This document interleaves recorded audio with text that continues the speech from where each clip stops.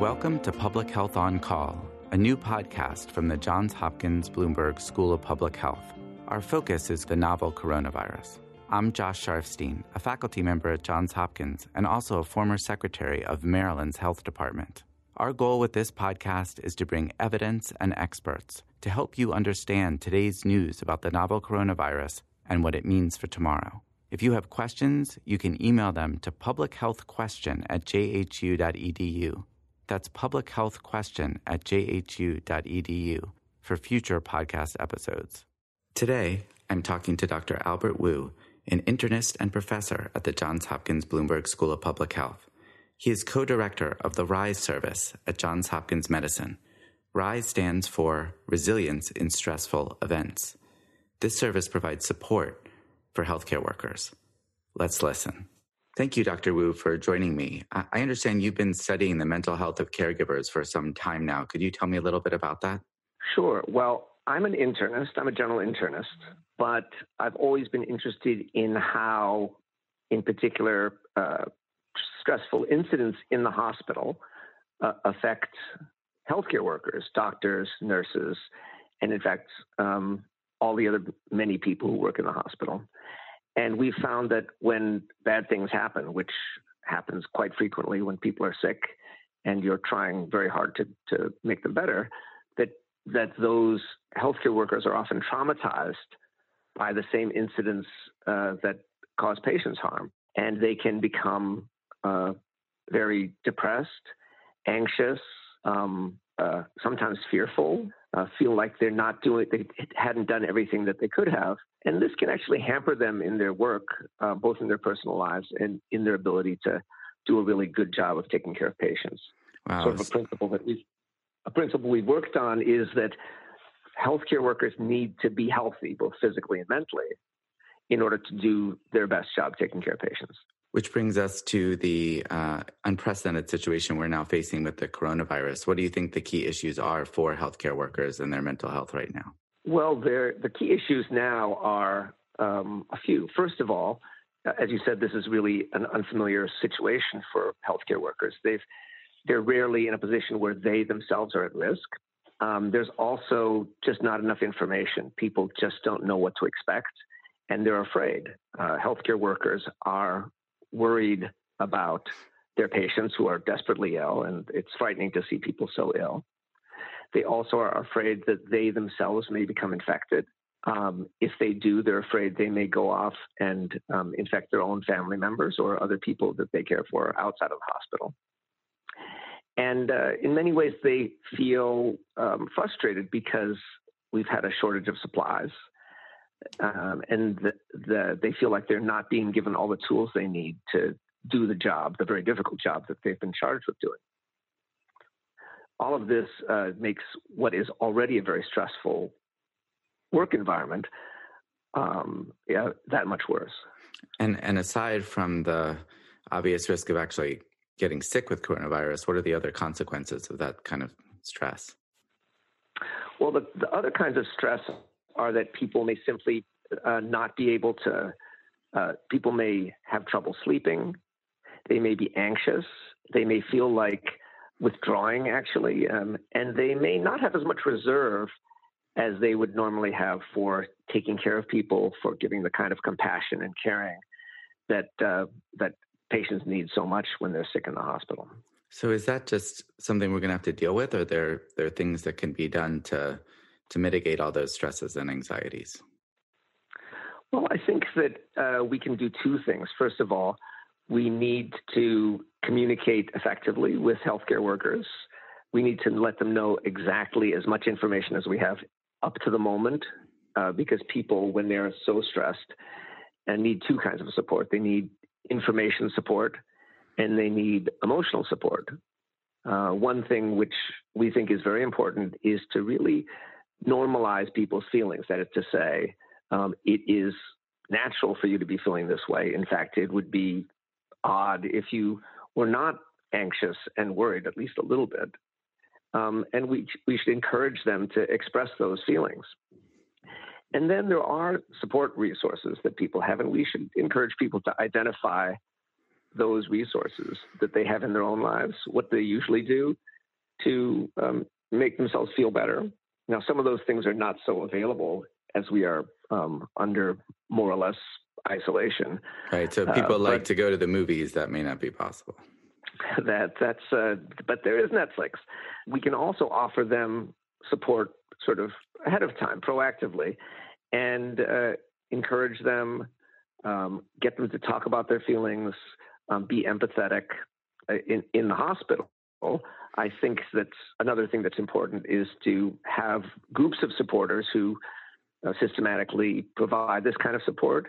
And then we need to support those supporters, giving them information about how to do the kind of psychological first aid that might be necessary, or crisis management. And I know this is not a theoretical discussion for you. We're talking early in the morning, in part because you have different kind of responsibilities at Johns Hopkins. Could you just generally explain the kinds of services that you're making available for caregivers? Well, we are trying to coordinate the resources that we already have in the hospital. And fortunately, we have a lot of people who are concerned about the well-being of our own staff. Again, we recognize that for them to do their job enthusiastically and to be able to do the extra hard work that they need to do now, they need to feel well and fit and enthusiastic about doing their work. So we're trying to maintain that morale as much as possible. We're not going to succeed if we're not able to do that. We do have a few resources. One is a program that we call RISE, which stands for Resilience in Stressful Events. And we have a very multidisciplinary group of workers, nurses, doctors, social workers, chaplains, who are basically on call for healthcare staff if they're feeling badly, if they feel overly stressed. They can call a number, and someone will call back and then show up in person to listen, to do a little psychological first aid, and to mostly provide emotional support. We also have chaplains who are in the hospital all the time. We have a call-in service, which just about every hospital has. It's just a staff assistance program. And in fact, there's someone who can answer the phone and perhaps talk someone down, encourage them or support them over the phone at any time. And what about, the staff that maybe people don't think about every day, but who are really essential to the COVID response? Oh, that's a great question. It's not surprising that the people who are taking care of COVID patients are going to be stressed and worried about their own health in many ways. But there are people you wouldn't think of, people in laundry or in sanitation or in food service. They are having contact with patients or with materials that have potentially been contaminated. They also don't have as much information in many ways as the doctors or nurses do. And when you don't have enough information, you tend to assume the worst. You tend to imagine the worst possible situation, and rumors can spread very quickly across a small group based on that information vacuum. Well, it definitely has crossed my mind and the mind of others about the stress that might be affecting people throughout the hospital. But what can you do for people who have jobs that aren't even direct, patient contact jobs in some cases, but may be quite stressed because of what's going on for all the reasons that you said? Well, a couple of things. One is you can make sure that they get information. These are people who do not have who are not sort of up to the minute with all the data that we have at the very front line or at the management level of the hospital. So you can keep talking to them. You can answer their questions. Answer their questions. Absolutely answer the questions. And they are likely to have questions that might not have occurred to you, but which, if you think about it for a minute, are completely logical. So listening first and answering the questions. And a final thing, which I think cannot be emphasized enough, is to thank them for the job that they're doing. If people don't feel like they're being recognized, or if they don't feel like they're being appreciated, if they feel like the people at the top are know everything and are in control, but they don't know so much. They feel out of control. That's a terrible feeling, and may feel like, why am I doing this? And be inclined to even call in sick. I think that in some places, as the stress is mounted, more and more people have called in sick for unclear reasons.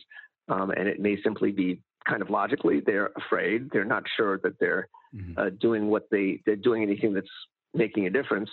I think they need to be reminded that they are crucial to the functioning of the institution. They're kind of the backbone of the whole system, and we all have to be there and show up and do a good job for us to work, for all of this to work. So there may be health professionals who are listening to this podcast, maybe going to and from work, hearing you talk. If you had a message for them, what would it be? I would say that it is, if you're a little bit worried about yourself, about your patients, about your family, I think that is completely normal. You should talk to other people about those concerns. And if you have questions, you should pass them up the line and get your managers and leaders to give you the information you need.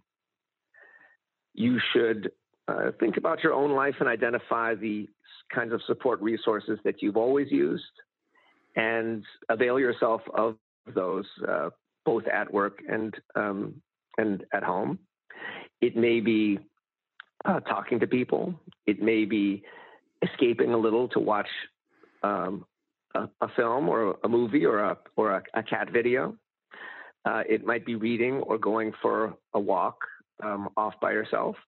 And you should make sure that you make a little time for yourself, maybe for a short personal meditation. If you're someone who has religion, for a religious observance. If you see that some of your staff are anxious or need help, you should talk to them.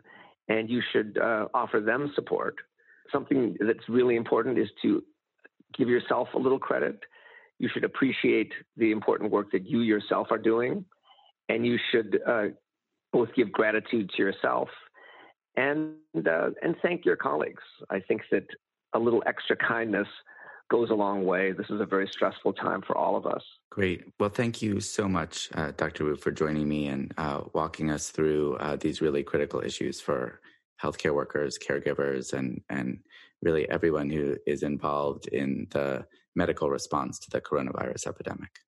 Thank you very much for the chance to talk about these issues. I think it's very important. You're doing an important service for all of us. Thank you for listening to Public Health on Call, a new podcast from the Johns Hopkins Bloomberg School of Public Health. Please send questions to be covered in future podcasts to publichealthquestion@jhu.edu. That's publichealthquestion@jhu.edu. This podcast is produced by Josh Sharfstein, Lindsay Smith-Rogers, and Lamari Morales. Audio production by Niall Owen McCusker with support from Chip Hickey. Distribution by Nick Moran. Thank you for listening.